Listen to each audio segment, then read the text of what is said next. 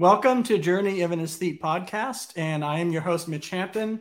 And every guest we have is important, of course, but this is kind of a unique event for us because I don't believe we've ever met Madam B in person, face to face like this in a stream. This is a first, right? I think It is, yeah. We've talked on the phone. right, We've exchanged messages for right, years, and we've seen each other in motion, but through right, each right. other's videos, and of course through your live stream. So, Well, I should say a few words. I want this to be the start of what I'll call an occasional morning show.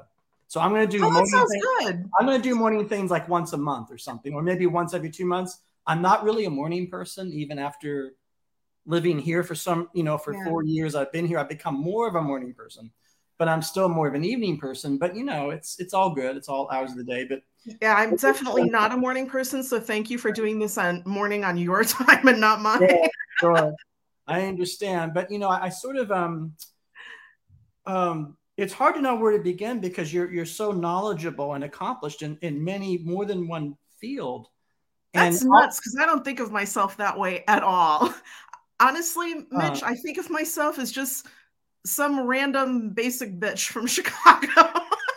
well, that gets to your YouTube channel. Isn't the name of your channel? What? Tell So people. I have to tell you, I posted one video Yes. and then I got a huge pile of work dumped on me from my job. Right. And I had actually shot the second video and I'm in the process of editing the second video now. But starting up a YouTube channel is really a lot more work than anybody Oh, thinks it is. oh, And well, I have developed a whole new respect for people who do this for a living. yeah, Um, Especially people who are doing everything on their own. There are a lot of right. YouTubers who will farm out the editing work to somebody else. They'll find somebody on Fiverr or, Upwork or whatever and get some cheap, Right. editing labor. Right. I'm doing it all myself and I'm still kind of just learning the software. So my first video looks very rudimentary, which is kind of I actually disappointing. don't think it's rudimentary at all. It was very. Yeah. You had quick edits and it was humorous. It was a good video. I know.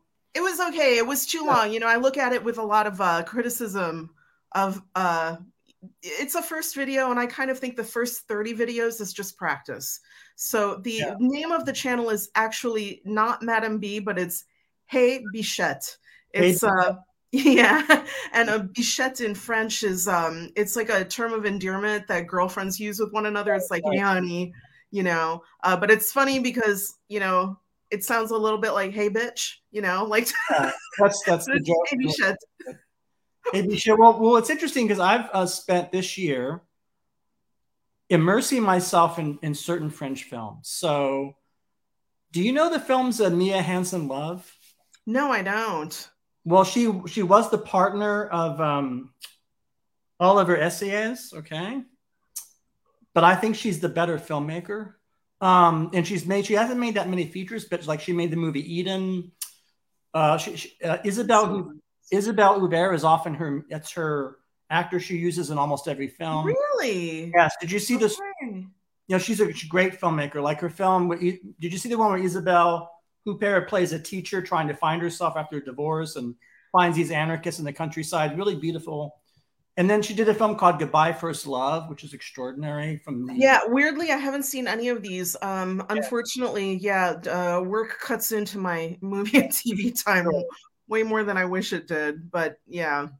But that's sort of I've been immersing myself in her films a lot for France. As you know, I love Rivette. He's my favorite, so I Mhm. always go back and watch Rivette and Eric Romer, who's I think underrated. I do love Romer, yeah. And I've been Yeah, those are older films, and I yeah, do tend to go for the older films, but there's certainly a whole lot of work out there that I haven't seen yet. So I look to you right, for those recommendations because I'll be honest with you, Mitch. I married a French guy who's not into French movies. I get dragged to every superhero, every Marvel comics. I had to break it to him recently that I'm really tired of watching shows about dragons, and I just can't do it anymore. So right. Well, it's everybody. It's an interesting question because I have obviously biases and preferences. I'm a jazz musician. I prefer that style of music to other styles of music, right? Mm-hmm. But yet I try to stay, I try to keep a foot and be knowledgeable about all music as much as I can. And, I even try to see many, I don't like many commercial movies, but so let me show you something interesting. So have you seen White Noise yet? So I have not. I have seen White Lotus. I've seen the first season of White Lotus, and I think it's a masterpiece. It's very good. My interesting. We could talk about him, but this is see, look at this.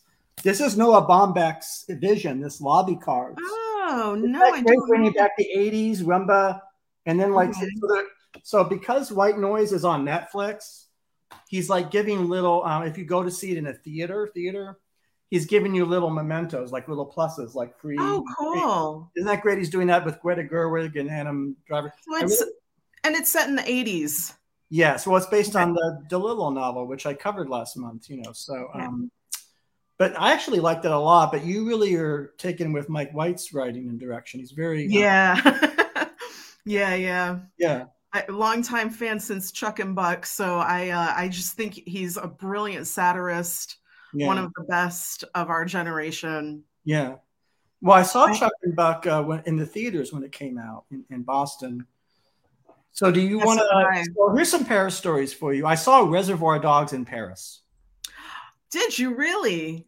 So you must have seen it in a theater where it had French subtitles. Yes.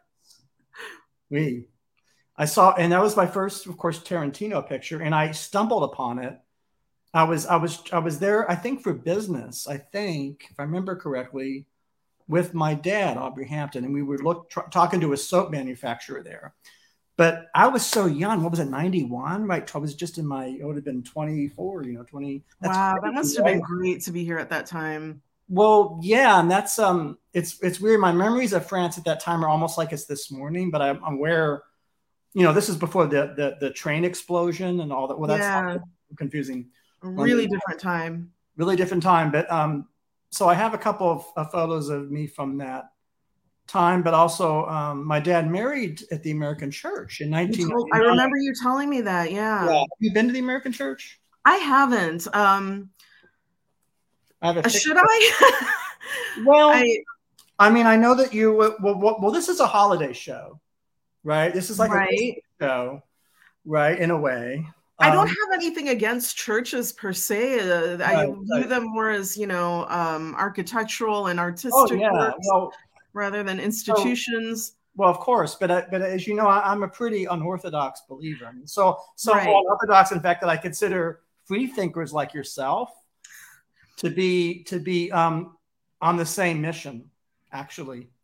Yeah, what is? Maybe I don't know. I don't know if that's true. I think I'm probably a lot more cynical than you are in some ways. Okay. I think you're an optimist. No, but I'm actually a pessimist philosophically. Well, more so I think everything being relative, I'm probably more pessimistic than you are, because I recall us having some discussions about the direction of the American political landscape. Oh, that. Wait, if that's your criteria, of course that's pessimistic. Sure. Yeah, I mean, America is just one speck on it. Right. I mean, I get called a doomsayer a lot, and I'm fine with that. I'm fine with it. Somebody's got to be the doomsayer. If it's got to be me, that's cool. Well, I feel like that the spirit of the holiday is for everybody, quite literally. And so I feel like I'm here in this strange town in North Carolina, and surrounded by things I love. That's aside Jacqueline Bisset from Rich and Famous, Fred Astaire. That's Mel Mayron from 30 something and big director now. You're reminding me, you know what? You're making me think that I have a stack of pictures that are waiting to be framed and put up, because as you can see, my wall, I'm in the bedroom and the wall behind me is just completely bare because I just have never had time to really deal with it. Right. Even though we've lived here for 5 years already in this apartment. Right. So yeah, thanks for the reminder that it's important to surround ourselves with the things that we love. Yeah, that's that's sort of part of. That wasn't my motivation or intent in talking about. I was really more or less talking about universality, that the arts and that consciousness encompasses so many different kinds of things. I mean, look, there's I mean, I see both connections and differences among things. And so I do think, if you were going to ask me I could write an essay about this subject. So I really, really believe, there's a word for you. Werner Erhardt's favorite word, belief, right?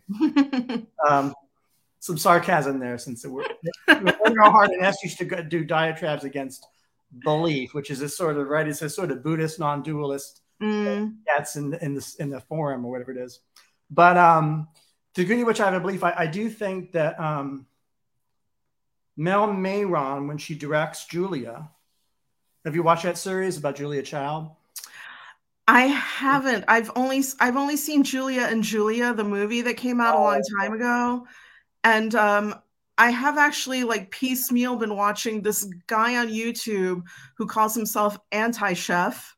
Okay. And he's been gradually going through all of Julia Child's recipes and doing the learning how to cook while doing it through her recipes. And it's very, very entertaining and fun series that he's doing. But I haven't seen this series, the new series. I do highly recommend it. Of course, I'm biased because sure.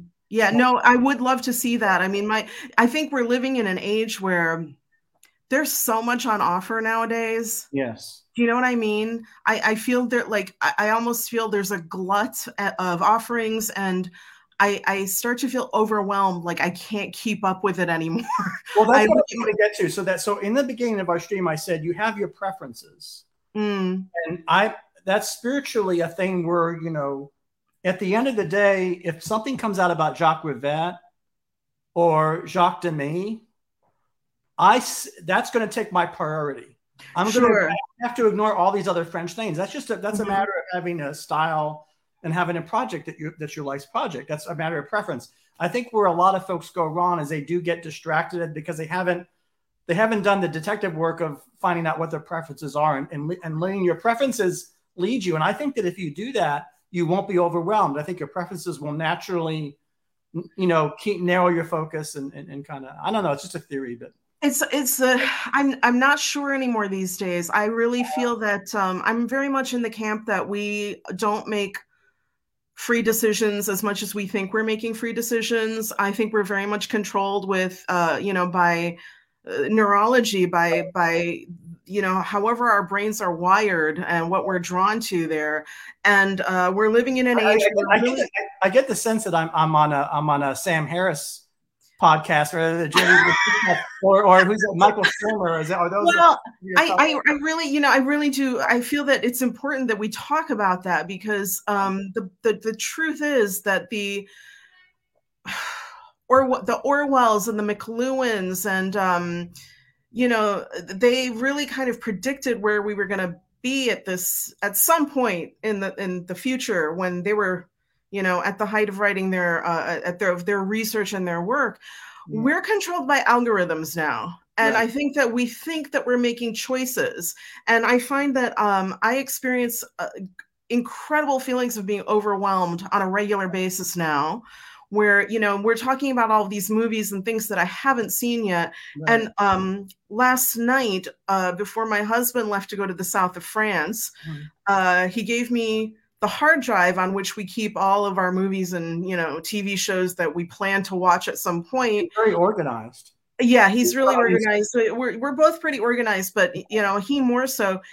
And there's just this growing list. There were, he says, why don't we, pick a TV show that we can kind of watch in tandem. We can sync up each night and watch, while I'm down there and you're up here. And there had to be 200 TV series there that I was like, what? I don't even know where to begin to start choosing. And I kind of miss the days, to be honest with you. The 3 networks. When we had 3 networks, PBS and the UHF channel. I miss those days because USA. Yeah. USA Cinemax.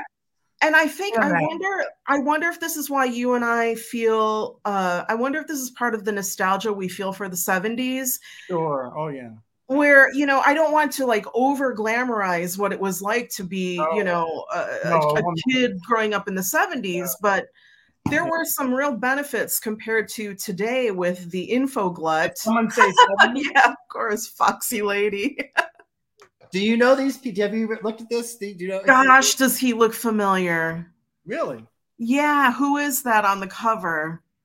It's just a male model. It's just not a male model. Okay, so that like was just the look of the day, and everybody was like, everybody looked like that. But yeah, I think that this is what, interrupt. No, it's okay. It's like I'm just thinking this is why I think we kind of gravitate back towards that's the 70s is the one decade that I'm always kind of reaching back to, because when you think of it, the 80s is when we started to get cable TV and satellite TV, and that's when we started with the the sliding little box with the numbers, and then we had 50 channels, and then it's expanded, and you stay in hotels now and you get a TV with a remote control and it's got 1,000 channels on. I mean, what are we supposed to do with that as human beings? You know, and like you say, it's the art of deciding what one's preferences are, how to kind of pare down your. So I don't, I'm not going to, I don't want to delve into the free will debate here, although I could. I'm not looking for a debate per se, but just putting it out there. I meant the free will, the stuff that Sam Harris talks a lot about, and right, and and Dan Dennett. But it's going to sound like maybe as a cop out, but I actually think that determinists, and I guess I'm an indeterminist. I suppose I'm not at all determinist. So opposite sides of the aisle, hands across the aisle, can find yeah, we're influenced, but don't you think that a lot of our preferences are really mysterious things that predate these recent technologies? Like, isn't it really a fact that, okay, so let me give you an example. I saw Godard's Weekend at the age of 8. Mm-hmm. 8 years old, seeing Weekend on the big screen. Mm-hmm. Isn't my interest in Jacques Rivette connected to that experience? Isn't there like a lot? Definitely. Yeah, of course it is. At the end of the day, does that have really much to do with computers or I mean, I get, you know what I'm saying? So, no, but Mitch, you and I are of a generation that was pre-internet, and if we're talking about, and I think a lot of what I'm talking about is not necessarily people of our generation, but the people coming up behind us who never experienced a pre-internet world. And I think you bring up an interesting point, and I actually think that kind of deciding what your preferences are should be a skill that we teach to kids starting in childhood, that you're going to be you're going to be inundated with so many choices, and how are you going to overcome the sense of overwhelm that you have when you're looking at 1,000 channels or 50 million different Instagram accounts or TikToks and all of this kind of thing? Every day it's kind of a battle deciding, what am I going to consume today? Right. Do you know what I mean? I do. And I'm happy. One of the reasons, many reasons you're on this show. One of the reasons that we haven't talked about yet, at least not explicitly, is your knowledge of psychology. You are deep into psychology, and we'd be talking about, your analysis is, it may not be totally original with you, I understand, but to me, some of it is stuff I have not thought about before. Like, you know what I mean? Like, for example, when we're discussing the right wing and how pathological it is, you say it's childhood trauma, Trumpism, right? That's your theory. Do you mind talking a little bit about that? Sure. My theory is not that it's only Trump supporters who have childhood trauma. I operate from a basis that absolutely every single person on this planet has some kind of attachment injury or a traumatic event from childhood. It can be something very minor or something major. Yes.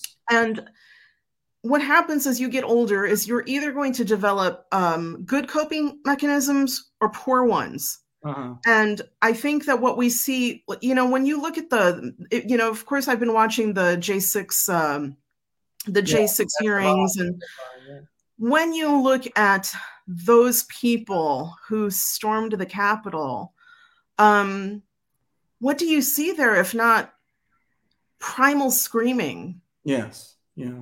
It just, the whole event feels like one rage-filled, desperate, primal scream of a collective body of people who were raised in environments that were inherently, probably multi-generationally abusive or neglectful or traumatizing, and led to believe that this was normal.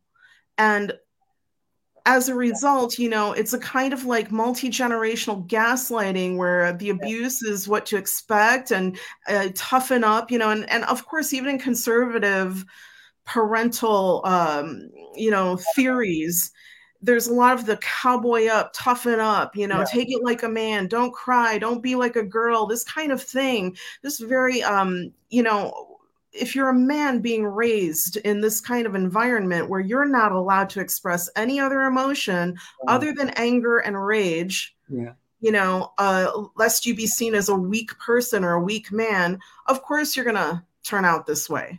What you see there is a pathology of antisocial personality disorder gone mainstream now. And they've all been given the green light by the ruling class of their political ilk.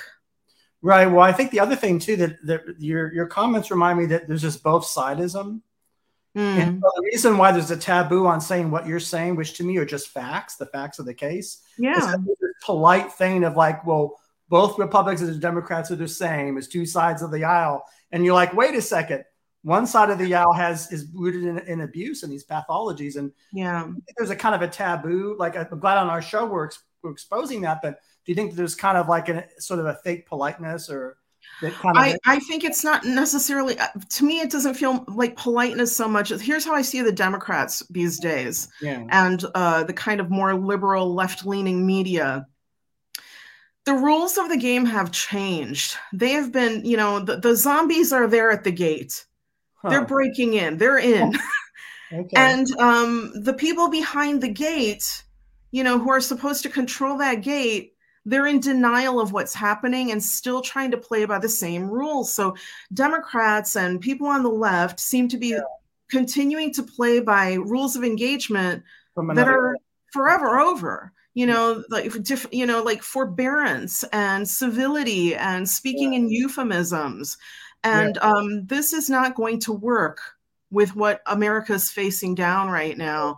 The left-wing media continuously, you have to remember that as much as the Fox News, the Fox outrage machine, it's an industry. Yeah. And there's a counter industry, and that would be the kind of MSNBC, liberal media. Some people would say that's the centrist media. I don't know what centrist means. I think that, everybody's making a lot of money off of this, and this is something that nobody really wants to talk about.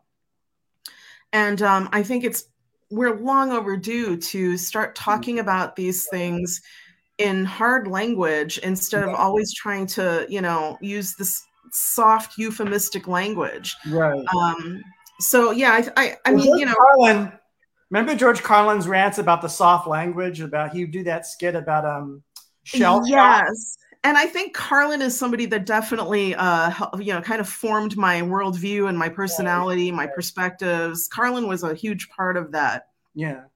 I think he would change some of his views if he were still alive today. Of course he would.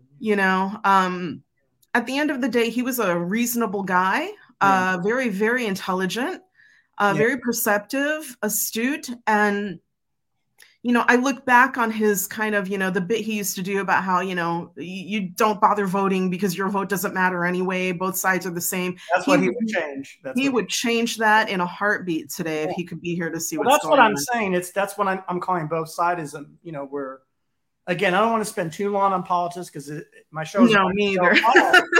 But, it needs to be said that one side is illegitimate, corrupt, and insane. And the other side is kind of, with all of its flaws, an ordinary political party. That's just one side has truly gone. One side has gone completely rogue. One side has decided that the best way for them to keep their ruling class in power is to appeal to their base's worst instincts, to give green lights for everyone to be your worst selves. I'm giving you permission Right. to be your worst self. And people love that because, you know, it is difficult to be a civil person on a daily basis. Believe me, I ride the metro every day.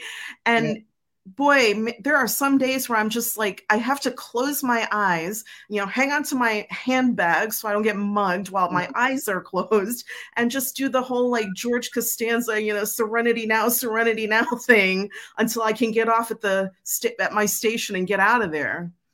So I think, yeah, but I agree with you. We shouldn't spend too much time on politics because I mean, we should also spend time on things that are important. I mean, of course, politics is important to you, but sure, I did want to show you this picture of that's the American church, and that's my dad and his second wife there. Isn't that crazy? Wow, yeah, nice. And this would be 1999, again, another era, right? An analog era, I guess. Have you ever had a chance to see the inner workings of a church organ? No, that's a whole field of study I have not. Yet. Well, if you ever get back to Paris, I can probably arrange something.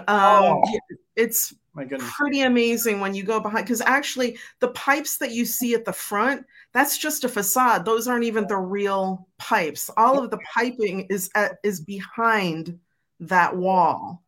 And it's pretty amazing. A good friend of ours is a church organist in the south of France, so she's given us tours behind the scenes, and it's pretty fascinating stuff. But I want to get back to you talking about your love of French films. Yes. You know, you talk about a lot of these films, like, you know, Jacques Rivette and Eric Rohmer, Godard. So. Yeah. You know, a funny thing, you know, I live here. I've lived here for 8 years now. And no, I have yet to meet a French person or have a French friend who's remotely interested in that genre, that epoch of films. Everybody is everybody here is much more interested in what the latest Omar Sy film is. And I love Omar Sy. I think he's a great actor. Oh, yeah. He's the most beloved actor in France. Oh, yeah. But, you know, some of the things he has put out are a bit, you know, they're very commercial. You know, when you look at what's popular, what's trending in France, it's never, ever the films that we wish they were. Right. I wish they would do a Claude Chabrol, kind of, you know, marathon. Oh, yeah. But that just doesn't happen.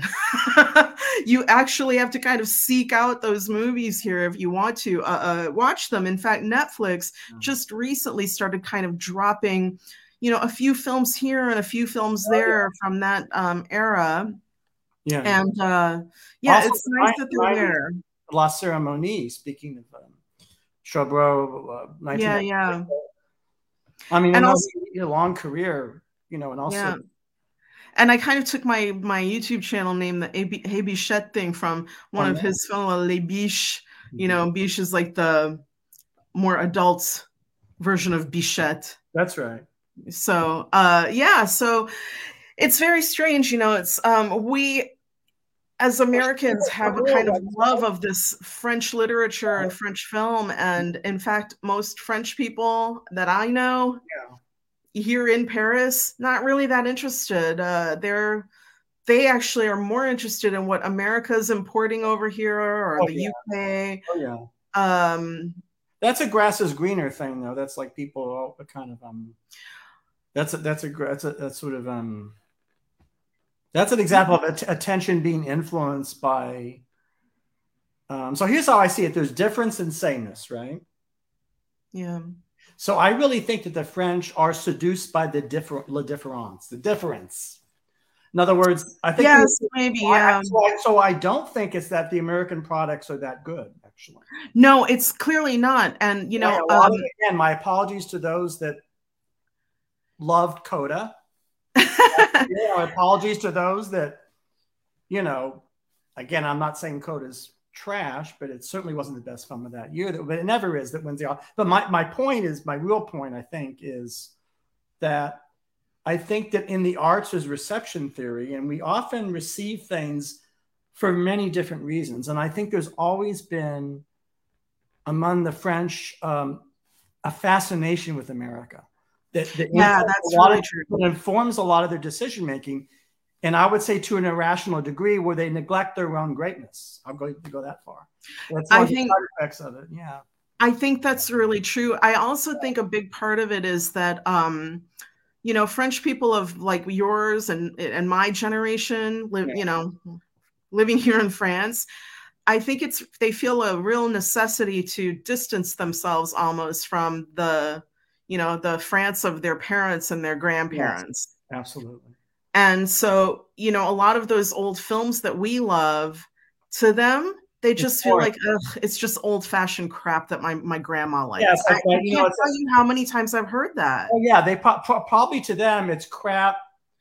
It's I'm sick of Michel Piccoli. I'm sick of it's not even, and even if they don't think that it's crap, it's just that anything that my grandma was into, you know, I'm sure it was great. It was good for the time, but you know, we have better stuff now, and also, you know, people's tastes have just changed, and people are not, you know, we're experiencing a crisis of a attention span disorder. I think, you know, people are very used to quick, fast jump cuts now, and you can't hold people's attention anymore with long takes and long pans and, you know, long breaks of silence in the dialogue. People don't have the attention span for it anymore. It's getting, you know, I don't know where we're going from there, but I wish that style of filmmaking would come back into vogue, because I really love that. I start to find sometimes that brings us to Ti West. Yes. Right? Yeah. Isn't Pearl a really good film? Isn't it? It is. I will go so far as to say I think Pearl is a masterpiece. And I think, I know that word gets overused a lot, but let's start with X. And we should probably preface by saying that there may be spoilers coming up. Yeah. So I am a big fan of horror. Yes. I do love horror cinema. And somebody recommended X to me. And like I said, I just have not had time for movies and TV, you know, like I'd like to have. So I finally found the time to sit down and watch X. Yeah. And, you know, yes, it's got a lot of the, you know, horror tropes that we're expecting. But by the end of X, I'm like, gosh, that movie was so much more than a horror movie. Oh, yeah. It's almost reductive to just call it horror, because it's much, much more than that. And somehow Mia Goth herself, I think, is going to be somebody to watch. Oh, yeah. She is redefining what feminist cinema means. That's really so, you know, so and also, you know, she and Ti West, they're kind of also, I think that they're addressing certain issues such as how the elderly are portrayed in film. Oh, absolutely. You know, and I really loved that. I thought, you know, because we're so used to, you know, the movies of elderly people, you know, they're all sweet and old and aging and living in a, you know, the Notebook and these kinds of things. Yes. And now we have this movie where the elderly people are the danger. Right. You know, and you rarely see that, because we look at elderly people and we think of them as being, you know, harmless. They're old, they're harmless, they can't, you know, move and walk and talk like they used to. And that's not really, you know, that's not accurate. That's not necessarily always the case. Well, I think it's fun. That I was really blown away by Pearl, and just the yes, I was too. I thought Pearl was, well, the way it imagines early 20th century and the mask pandemic and the it's like you could see that he knows his Vincent Minnelli and Douglas Sirk. Yeah. It's you can see what his influences are. That's one thing I really love about Ti West's work, is that you can see what his influences are, and yet his work doesn't feel derivative. Right. They all feel like an homage rather than, you know, a carbon copy of something else. Right. You know, in the same way that Tarantino, his films, they don't, you know what his influences are, because we've seen all the same films that he's seen, but you're like, wow, look what he's doing. Like, he's taking a certain style and a certain trope and completely making it his own. And I think Ti West is doing the same thing. He's definitely one I'm going to be watching for the, you know, years to come, and hopefully we'll continue to put out work, you know, that's this good. But Mia Goth, I mean, she has blown me away in those two movies. Just amazing. Absolutely blown me away. And I've seen that, oh, she's the new it girl of horror. And I think no, she's just the new it woman, period.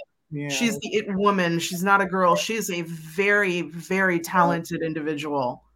Very gifted. Yeah. No, it's an amazing performance. Her emotional range in Pearl, her, my gosh, every micro expression, every move of her body. Yeah. The woman acts with her every fiber of her being. Yeah, absolutely. And she's absolutely phenomenal. And I think we need more stories like Pearl. We need more movies like Pearl. We need more Mia Goth and Ti West. Yeah.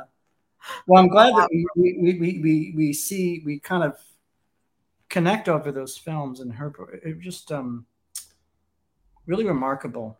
Really remarkable. I'm glad that you liked that. I thought that you would find both of those films interesting.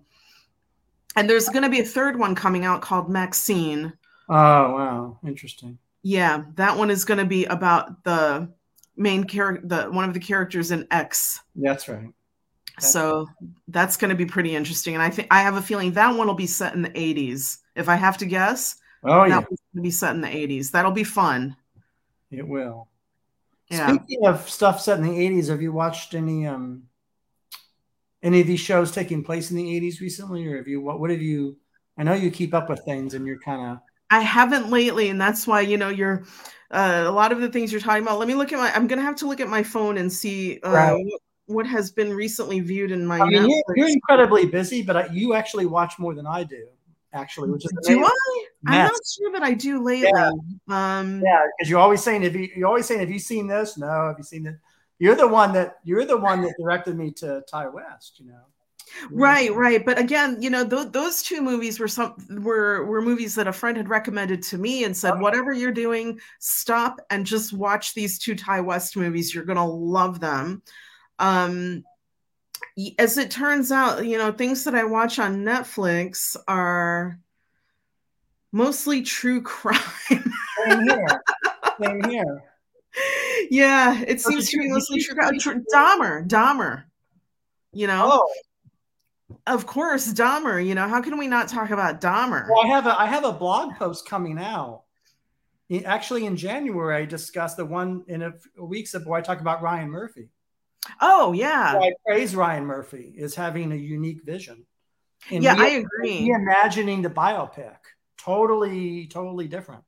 Yeah. The script and impeachment and Gianni Versace and very. I haven't seen the Clinton one yet, and I know that I need to, and that is on the growing list of stuff to keep track of. But yeah, as a general rule, anything that Ryan Murphy is attached to, I usually love. Yeah. Very interesting. There have been a couple of exceptions to that rule, but as a whole, his body of work is cohesive. You mentioned Dahmer, and that's his approach to Dahmer was no one's ever done that before.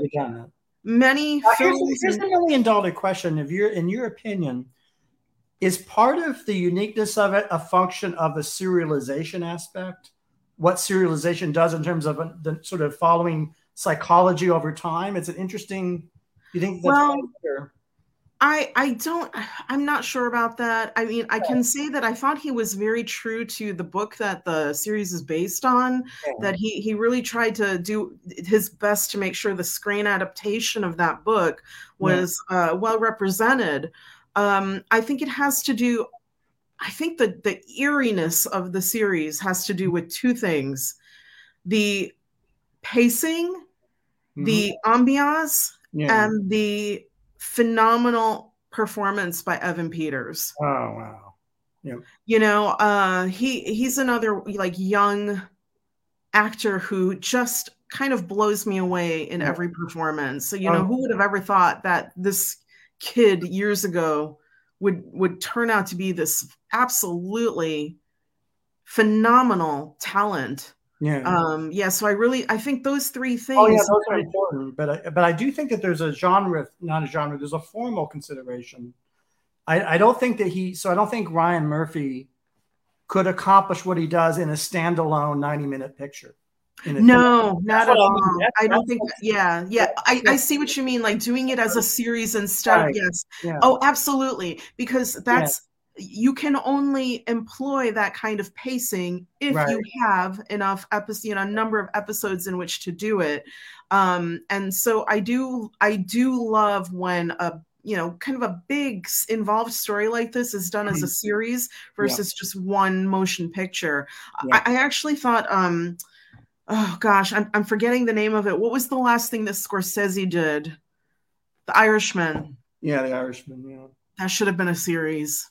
Yeah, I think Scorsese is to the point where he's kind of not moving along with the times, and I'm pretty sure he probably insisted that I want to make a 4-hour movie. And he doesn't understand the way that the psychology of humans consuming televised and streaming content these days. And had he broken that up into 6 episodes, I think he would have had better reviews. I think people would have been more receptive to it. I've got a whole bunch of friends who are like, I can't watch a 4-hour movie. I'm like, it's actually pretty good. Like, nah, can't do it. So I think he missed an opportunity there, and I think that this is a part of like filmmakers' arrogance that he doesn't want to do anything in this format that he considers to be beneath filmmaking. Yeah, he's wrong though. He is wrong. He's wrong on a couple of. First of all, is Melanie Mayron told me herself it's the same viewfinder. Exactly. You're looking through the same as a director, so to her it's all the same. Yeah, exactly. But it's when you break things up into kind of more bite-sized pieces for your audience, it's a lot easier to consume. It's very basic, basic psychology. There we go again. But, my training is in psychology. So it's hard for me to not see everything through that lens. Sure. Well, do you mind then? You said you want to talk about Elon Musk, and I should. I feel that we have to talk about him. I feel like we can't not talk about him. But here's the thing. I should be. This is a full disclosure. I never loved Elon Musk. Full disclosure, I did. I was very interesting. See, I think it's because I'm autistic. I think I'm not saying I don't have loves and hates, but my loves and hates are very rare. And so when somebody's a public figure, when I analyze that, and I analyze every public figure, I try to do in this comprehensive intellectual way. Yeah, that makes sense. I try to say they get this right, but I was always on to his flaws. Interesting. I was always on to his flaws because I never worshipped him, because I don't have that thing in the brain. If this is an autism thing where I just naturally worship what's popular or see that. So I have no shame in admitting that I think that maybe some of it too is that you're a heterosexual male, processing a man who's a public figure. I don't know. And I have no problem admitting that I was an Elon fangirl. I thought he was adorable. I thought he was just the most lovable dork. He seemed to be so full of goodwill. Every interview you saw him in, every interview you read about him, and of course, there were probably red flags all over the place that I missed. And, that would be in keeping with parts of my private life. Well, isn't that just a natural sexual thing of life? Like, it's human. Like, for example, if there, as so being, I guess, straight, I guess if Cheryl Tiegs, or if Megan Fox, or Raquel Welch, or sex symbols past, present, I guess you would say I could possibly give them a free pass, or not be sensitive, right? Not be willing to if they indeed are not exemplary figures, right, in their personal life. Is it a similar? I mean, I don't know. Is it a sort of I don't know the parallel that hello? I'm back. Are you there? Yeah, you froze up for a minute. So I heard Megan Fox was the last thing I heard. Those are just examples. So could we have a blind spot if somebody is really a hot public figure, an extraordinarily attractive public figure that we're Yeah, going to and not see. I mean, I know, I've seen all of the memes of, poking, kind of ad hominem attacks on Elon Musk's physicality nowadays. But, keep in mind, he has been on the scene for decades. Okay. He's not new. And yes, he did have, he has had some hair replacement kind of, procedures and whatever. None of that matters to me. But, there was a time where he seemed so full of goodwill more than anything. And that just, whether you thought he was attractive objectively, that made him more attractive. Absolutely. So, yes, once you become a fan of somebody, you start ignoring anything that doesn't, you're looking for confirmation bias. You're not looking for red flags or anything that's going to contradict what you want to think of that person. So I was an Elon fangirl. Okay. Up until a good few, maybe 4 or 5 years ago. And it was his behavior on Twitter that started to turn me off. Right. When I started to see patterns of behavior that for me matched a pattern of behavior that felt like a 13-year-old little incel on 4chan. I just did not understand why a grown man is behaving this way, and why a grown man who's supposed to be changing the world, he's brought us electric cars, and he's going to take us to Mars and all of this stuff. Not that I ever believed the Mars thing, but I thought it was great. The electric car situation I thought was great because, I am definitely, climate change is definitely like my number one existential fear as a human being. Seeing.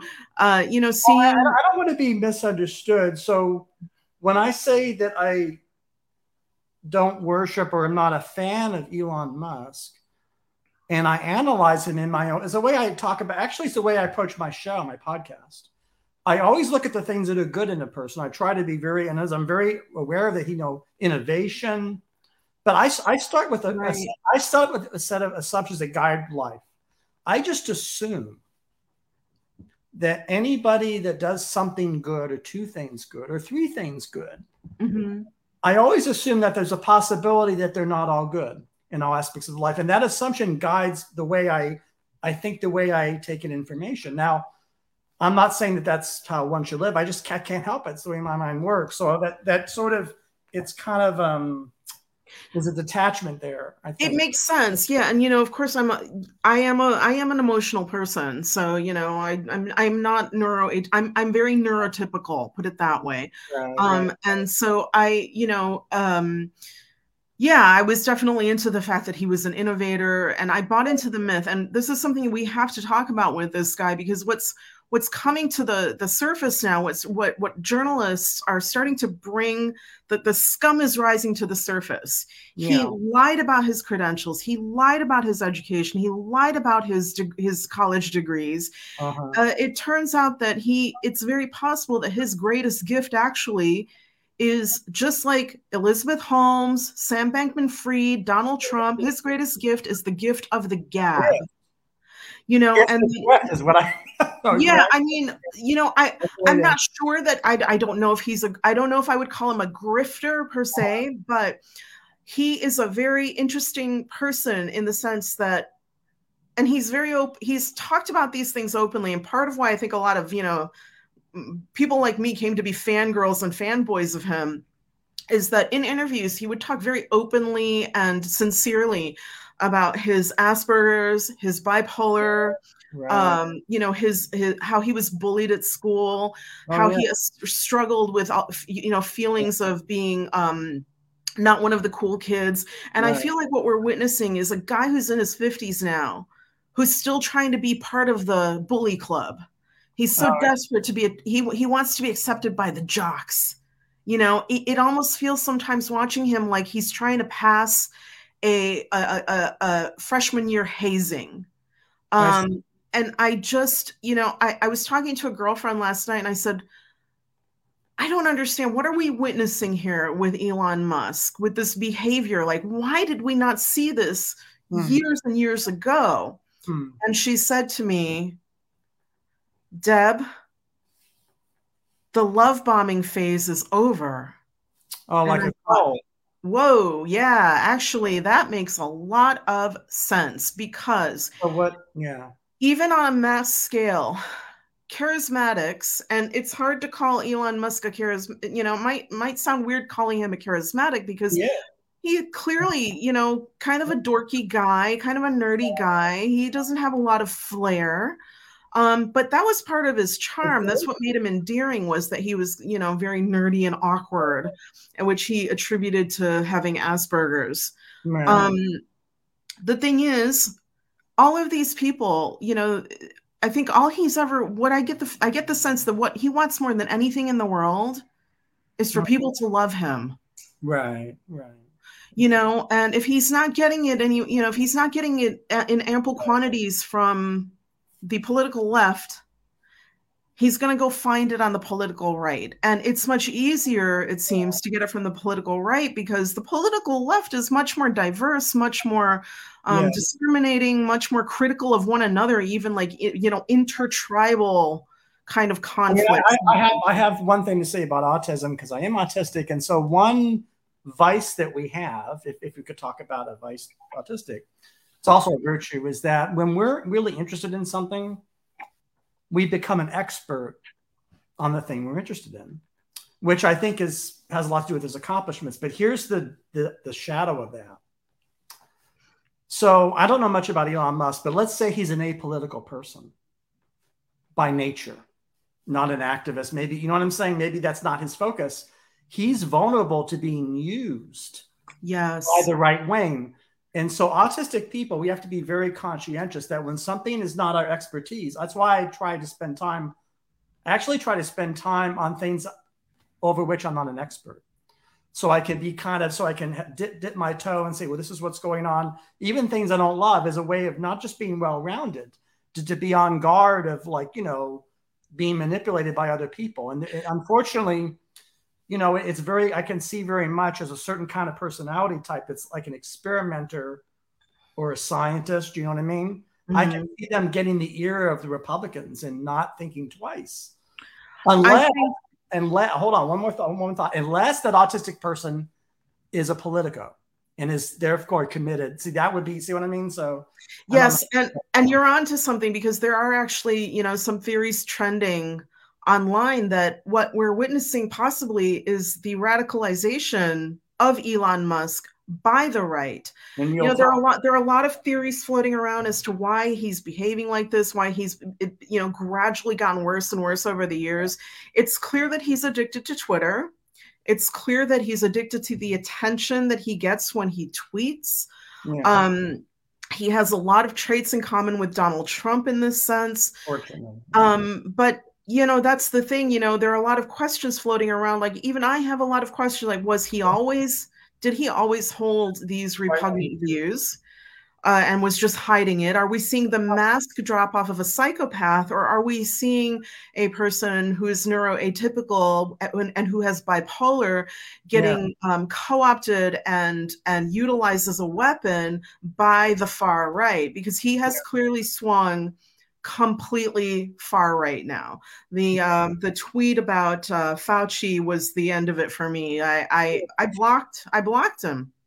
I just thought, and I have not deleted my Twitter account yet. And there's a part of me that's hoping somebody will get in there and go, we can't have this anymore. We cannot have this anymore. I do think Twitter has value to the global community.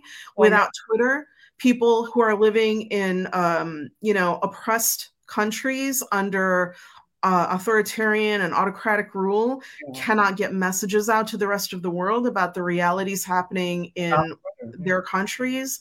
We need this platform to stay alive. Mm-hmm. For all of its faults, no Twitter, no Arab Spring. Oh, that's interesting. Right.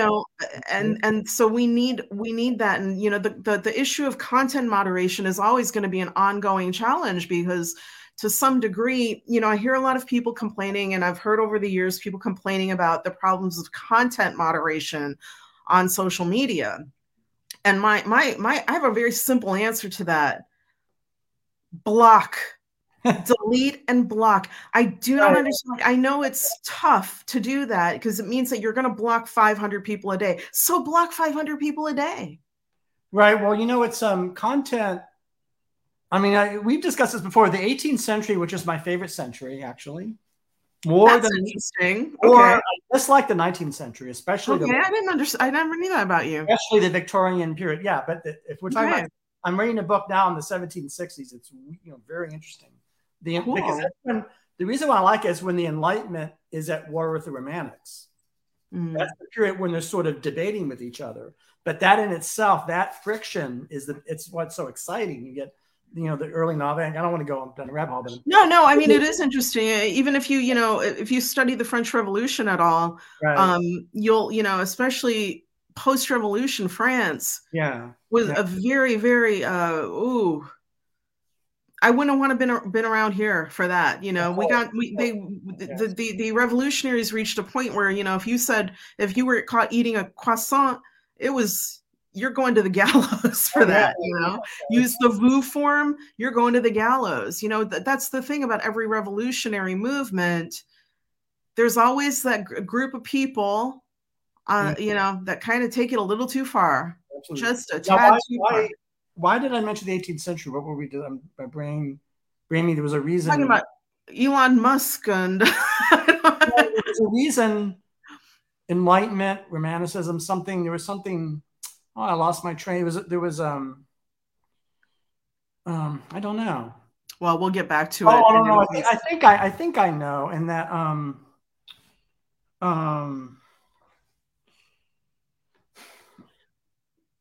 so charismatic figures. So I think charismatic figures, yeah. And Twitter and these things. I think that these platforms, I think they are tools, and we can use them. Respond. I know it sounds corny. Yeah, absolutely. Responsibly, but I also think too that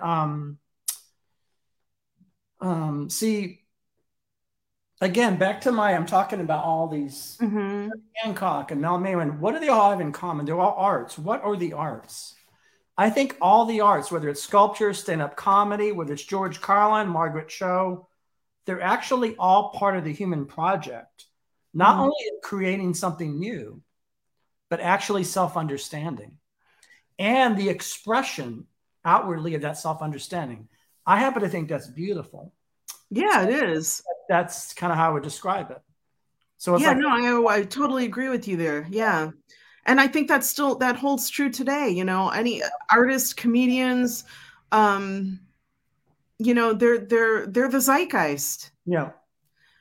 But yeah, I mean, going to get back to, just a little bit to the content moderation issue, because now that's what I was going to, I'm sorry. So content moderation in the 18th century, that was the century in which free speech was invented. It's when the First Amendment. So it's interesting that, the concept of our modern notion of free speech has a history that comes out of a particular century, the 18th century comes in a particular, right? Mm-hmm. And that's actually a problem because it's the free speech absolutists will hate what I'm going to say, but hear me out. That's actually what's wrong. So that's why we really need a rethinking of free speech, because a lot of the baggage of the free speech is in a world of muskrats, and pens and quills, not a world of Twitter and bombs and terrorism. Exactly. Let me be even more blunt. Of course, we need content moderation. So, in other words, if you have a politically corrupt party that's illegitimate as a political party, and I'm going to go that far. I don't think Republicans now are sort of it's rogue is too kind a word. It's like almost a fascistic party. Oh, well, not almost. It is. It is a fascist party. Well, in historical conditions like that, ought you to ban? In other words, why not ban? Advertisements and bans. You see what I'm saying? That's just. I am not saying that we shouldn't have content moderation. Don't get me wrong. I am not a free speech absolutist, and in fact. Right. The First Amendment, the free speech is a poor moniker for the concept, because that's not actually the concept. That's right. The concept is actually meant to be moderated speech, that there are certain types of speech that the government must not be allowed to shut down, And of course, the First Amendment is about the government, what the government's power is. Twitter, Facebook, all social media platforms. These are not government-owned and operated platforms. So I do agree that there should be content moderation. I worry very much about the radicalization. Clearly, social media is used to radicalize mostly young men and boys, not just men, but literally boys, to take up arms against a government or an institution or a race of people or an ethnicity or a religion, whatever the case may be. So yeah, social media companies have a responsibility to moderate, but at some point it is a game of whack-a-mole, is what I'm saying. So yes, they have a responsibility, and they should definitely ban the most odious of accounts. Sure. But there has to be some personal responsibility if you're going to use social media as well. And we have to rely on the company itself to play whack-a-mole, but we also have to whack some moles.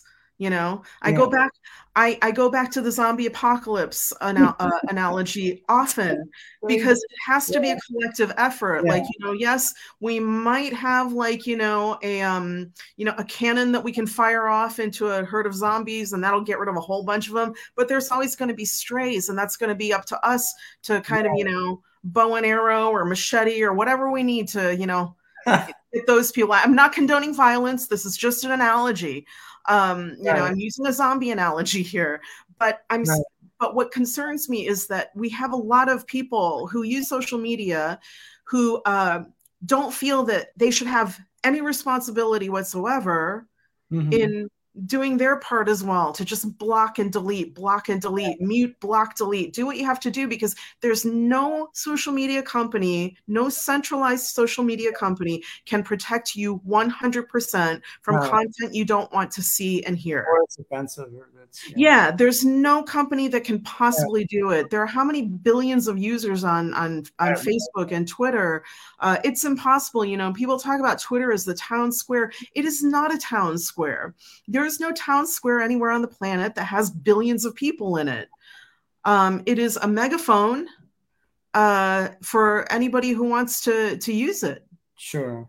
And so yeah, we do need content moderation, but everybody's got to take up arms against this.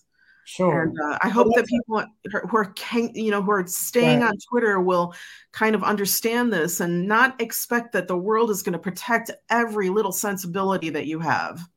Yeah, that's well, that's our Gen X. You and I have this Gen X kind of what is it, savvy or toughness, maybe? I don't know what the word is, or I guess as people talk a lot about. Mitch, Gen X, we grew up playing on those carousels that, kids would just spin them around so fast that you get knocked right off of them. Oh, yeah. We got cut up and scraped and bruised, and, those were literally our battle scars. So yeah, maybe to some extent we have a thicker skin. We grew up in a time where you could get bullied at school, punched out, get into fights, and parents weren't suing each other over it. And I'm not saying that it was okay. I'm not saying it was okay, anything that we informs our but it definitely shaped our personalities. So, definitely as a kid who, I grew up, a kid, a latchkey kid in Chicago, I definitely have a bit of fight in me. I definitely have a bit of, I'm definitely a brawler. So I'm not afraid to come to the fight. I'm not afraid to take on whoever's in front of me. Oh yeah, that's one of the things I admire about you tremendously. I did, I forgot I was going to cue up the Bob Newhart show theme and have where he's going down the train, about Bob Newhart. The guy who got me interested in going down into the field of psychology in the first place. Bob Newhart, really? Yeah, the Bob Newhart show. Talk about that? Because it was my favorite show as a kid, and I remember thinking, what does he do? He just kind of talks to nutty people all day long. That seems like that could be a fun job, Like in the end, I ended up studying psychology because I think I kind of wanted to know what the fuck is wrong with me. I think a lot of people enter the field of psychology with a want of understanding themselves better, their situations, or why their lives keep turning out a certain way. So for me, it was much more of a kind of like self-seeking, self-exploration project. And then I just became more interested in it as a discipline and a field in general. So, and I think my work with my previous work as a younger person with at-risk youths really informs how I perceive what's happening now with the rise of Trump and his supporters and it's incel nation now. And, the Proud Boys and the Oath Keepers and all of these people, these are all men who just never emotionally developed ever in their whole lives. And all they know is rage and anger, rage, anger, entitlement. That's all they know. And while I'm on this train of thought, I'm going to say something really controversial. Oh, but before you do, I'm going to show you. Do you mind an interruption? No, go ahead. Have you seen this? No, I haven't. You know who this is, though? Yeah, of course. Yeah. No, I haven't seen that book. Wow, what a great picture. This is what she was doing before Dirty Dancing. This is incredible novel. She wrote that. Wow. Yes. I've never seen that book. Yes, it's because it's early on. I thought I just throw that in there. Okay. Anyhow, go ahead. You can say something. Yeah, I am going to say something controversial. A lot of people are going to. This is a very unpopular opinion. Okay. Brace. I can't remember exactly who I was watching recently. It was somebody in a live stream, a book author, an expert on online radicalization. Okay. And she said, we can't dismiss anybody as being irredeemable. We have to believe that everybody is redeemable. I 100% disagree with that. And I think that's part of the wrong thinking on the left. I think that we keep wanting to believe that people can change and be better and find their better angels. That clearly, year after year since the rise of Trump ascended, has proven that theory wrong. Now, we could say maybe in theory, everybody is redeemable. But when you have to think about what would it take to redeem this person, do you know what I mean?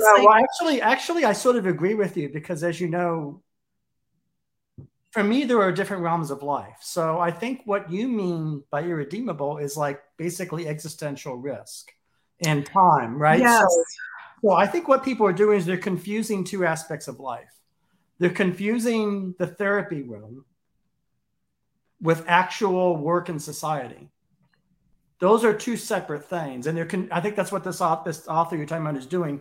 They don't understand, like, it's basically the issue is trying to prevent a crime or trying to prevent grievous harm. That should be in that moment your emphasis, or you're in. So that's and I think that her argument was that her argument was that we should be talking to the sorts of people who did J6. We should be talking to the Roger Stones. We should be talking to, the worst of the worst who are now, getting handed prison sentences. We should be talking to them and trying to figure out where they're coming from and seeing how we can reach them. Like, we have to accept that there is a good portion of people at this point who are no longer reachable, not reasonably reachable. Like, I think if you could take the worst, like the 1860s, if you could take the worst person that went into that, into the Capitol on January 6th, if you could find the worst person in there and remove them completely from everybody they know, from their TV, from their podcast, from everybody they know, and put them into an environment where all they can do all day long is watercolors, plein air paintings, and listening to, harp music. It's possible that person could change after a number of years. Give them the only TV show they're allowed to watch is RuPaul's Drag Race. Yes, it is possible that you could change that person, but it would take years. And that's my point. Yeah, that's the time thing. Yeah, once somebody. That's why I said the existential risk is time sensitive. It's sort of like how are we exactly. And once somebody embraces evil, we're not just talking about people who have gone, off on off on the wrong path. They're not off on the Very wrong much. path. They're embracing evil. And I think we have to accept as a society that we have a large number of Americans, and not just Americans, frankly, this is kind of a global trend of people who have decided that they are okay with embracing evil as long as the evil that they embrace punishes the people they don't like. That's it. And in America, the people that they really hate the most are liberals. That's it. Right. It's not. Well, does that mean that they hate us? I guess they do, right? Well, I don't know where I fit. I don't think of the. I think it's wrong to look at politics on a spectrum. I think the left and right binary spectrum is wrong. I think we should look at it in Venn diagrams. Okay. That was sort of half of a joke. I was half joking. Yeah, no, I get that it was half of a joke, but that was something I wanted to express, that I really think that we look at politics, in this kind of binary left-right, and, where do you fit on that continuum? And it is wrong to look at it as a continuum. We should be looking at it as a Venn diagram. That we have different values and different, priorities and different perspectives and different worldviews, and they're going to overlap, here, there, and everywhere. And so I have nowhere that I fit. I literally don't feel represented by either side fully. Definitely not on the right. I don't feel at all represented by that end. Even though I ally with the left, I am not sure that I am a lefty. Put it that way. I don't know that I would describe myself as a lefty or a liberal or progressive, even though if you look at my views, somebody else might go, oh, well, she's clearly progressive. I don't know that I'd call myself that. Right. Well, I think you and I are probably similar politically, but again, as you know, I put politics towards the bottom of the list. Yeah, and I don't think we should be even looking at things in terms of politics anymore. I really do think that we need to start looking at things through the lens of psychopathology. Mm-hmm. Yeah. We are way past politics. Politics is over. It's this psychopathology versus this psychopathology from now on. It's really, I think we're really in an existential battle between good and evil. Yeah, that's true. And this is something I might have in common, with people who are religious, who are believers. Yeah. I do have friends who are Christian. I have friends who are Muslim, and I have Jewish friends. I have friends of many different faiths. Yep. And I think the thing that we all kind of agree on right now is that this is a good versus evil thing as close as it's ever been in our lifetime. So in that sense, I guess we're living in a time like the 30s, right? Pearl Harbor. It's almost that. Gets that kind of right? I think so. It feels very it feels very late Weimar Berlin right now. It feels very late Weimar Republic, right on the cusp of something horrible about to happen.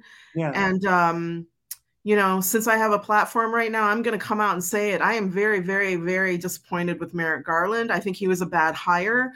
I don't have any faith right now in the United States Department of Justice, and it's great that he has appointed Jack Smith. But at the end of the day, he's passing on his duties to somebody else. And we have seen this over and over and over during the Trump era, that Mr. Trump continues to commit crimes openly that we all witness every day. Mm-hmm. And absolutely nobody is willing to take him on. And something we keep hearing from the Justice Department over and over is, we don't want to appear political. Well, I have a message for Merrick Garland, being more concerned with appearing political than you are with protecting the United States Constitution and democracy in America. That's a form of vanity. Sure, absolutely. And I think we also saw this with James Comey, right. Another DOJ employee who I think really screwed us. Yeah. So, I don't think these are bad men. I think that, these are primarily good people who definitely, are slaves to their own, need to protect their image over protecting the rule of law. Yeah. I mean, this is a much, you're, I'm happy that you have a platform here and that you came on the show to talk about all this. Is there a anything you want to say before I play you the song? For every guest I play, I capture them in music. I Well, end the show that way, but before that, is there before anything? you end the show, would you like to see the artifacts that I've brought? Yes. Because I know you ask your guests to To bring you bring some artifacts. artifacts.